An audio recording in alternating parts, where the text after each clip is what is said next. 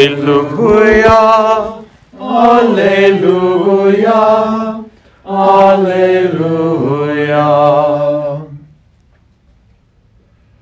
The Lord be with you. And with your spirit. A reading from the Holy Gospel according to Mark. Glory to you, O Lord. This is what John the Baptist proclaimed. One mightier than I is coming after me. I am not worthy to stoop and loosen the thongs of his sandals. I have baptized you with water.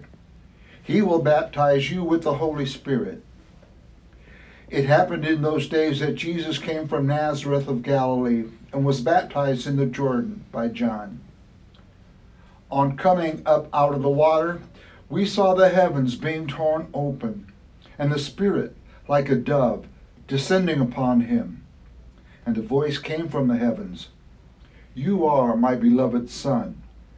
With you I am well pleased." The Gospel of the Lord. Praise to you, Lord Jesus Christ.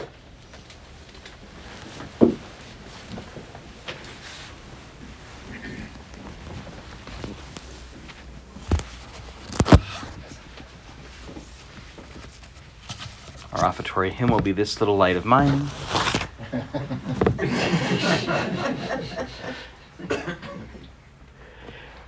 In these days of Epiphany, the manifestation of God in the flesh, we come to see more clearly who the baby really is.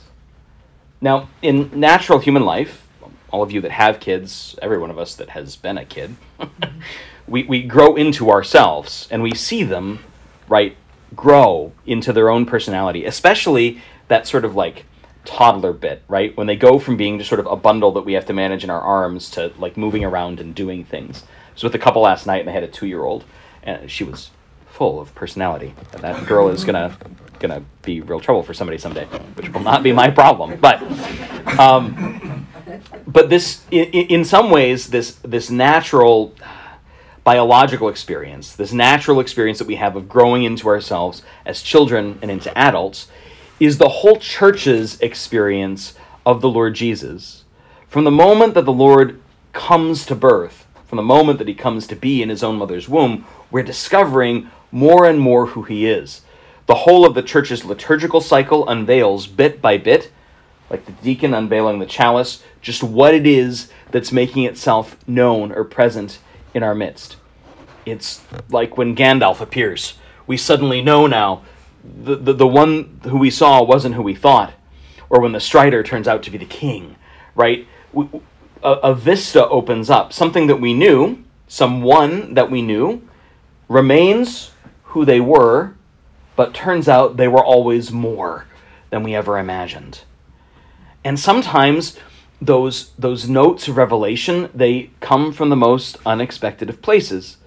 So during Epiphany, we recognize the manifestation to the Gentiles, but just as importantly, the recognition of the Gentiles, that even foreign kings, even likely pagan kings, using not so legitimate astronomy, can figure out who this one is, in a way that the actual king of the Jews, the titular king of the Jews, couldn't. The Baptist continues to point to who Jesus is. And trying to imagine what exactly was in John the Baptist's mind is probably not a very useful exercise. But in his own communication to us, he seems to slowly recognize, or at least slowly reveal, no, this one, it's more than you thought. Yes, the one, but the one is more than you thought.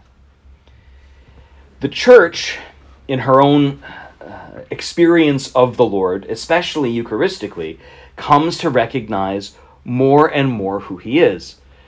The practice of First Fridays and the development of the devotion to the Sacred Heart is ultimately about this. We come to know more who Christ is by peering at his heart. And so the tradition of the First Fridays is ultimately about the human heart of Jesus. And this is important, especially for us who work in media, who are trying to call people to more godly lives, because the great temptation is especially in a culture like ours that is so fraught with error, to just reflexively push against, right? So if it's part of the culture, must be bad. If it's part of us, must be good. This is not, the church has never operated this way, and it can't afford to. Why? Well, because anything that is authentically human is authentically his. And so we're duty-bound to find those bits of the culture that are worth preserving, and not just, like, permit them to stay, prize them, right? Many of the things, even the hymn we just sang, is the result of what was secular culture 400 years ago. And we wouldn't have it today if somebody said, well, that tonality, it's not quite ecclesial, probably needs to stay someplace else, right? So it's our job to sift through the morass that is the modern world and find what's worth keeping and see the face of Christ there, and sometimes even, like those foreign kings, to see them recognizing him, even if they don't quite have the words, even if they don't quite know what it is they're affirming. Whenever the church celebrates the Holy Eucharist, whenever we come to the Holy Sacrifice of the Mass, God reveals himself again. In all of the testimonies the last week or so around our dearly departed Pope Benedict, the one that has struck me most came from a most unlikely place. The current Archbishop of Canterbury, who is no Anglo-Catholic and in many ways no friend of ours, but something remarkable has happened there in the last 5 years that would have been unthinkable even just 15 years ago.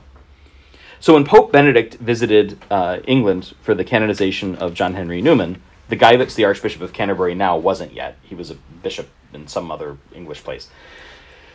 But he was so moved by the Holy Father's words on the Eucharist, this boggles the mind.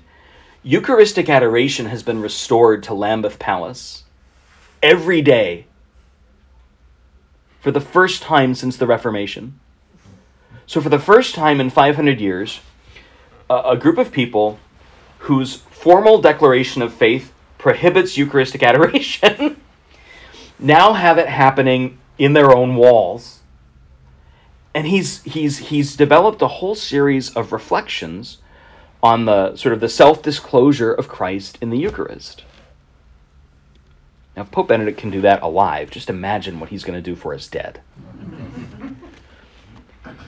If the Archbishop of Canterbury, so fraught with difficulty in other ways, can still recognize him there, then where might he point for us to see him new? And where might I be missing him? Right under my nose.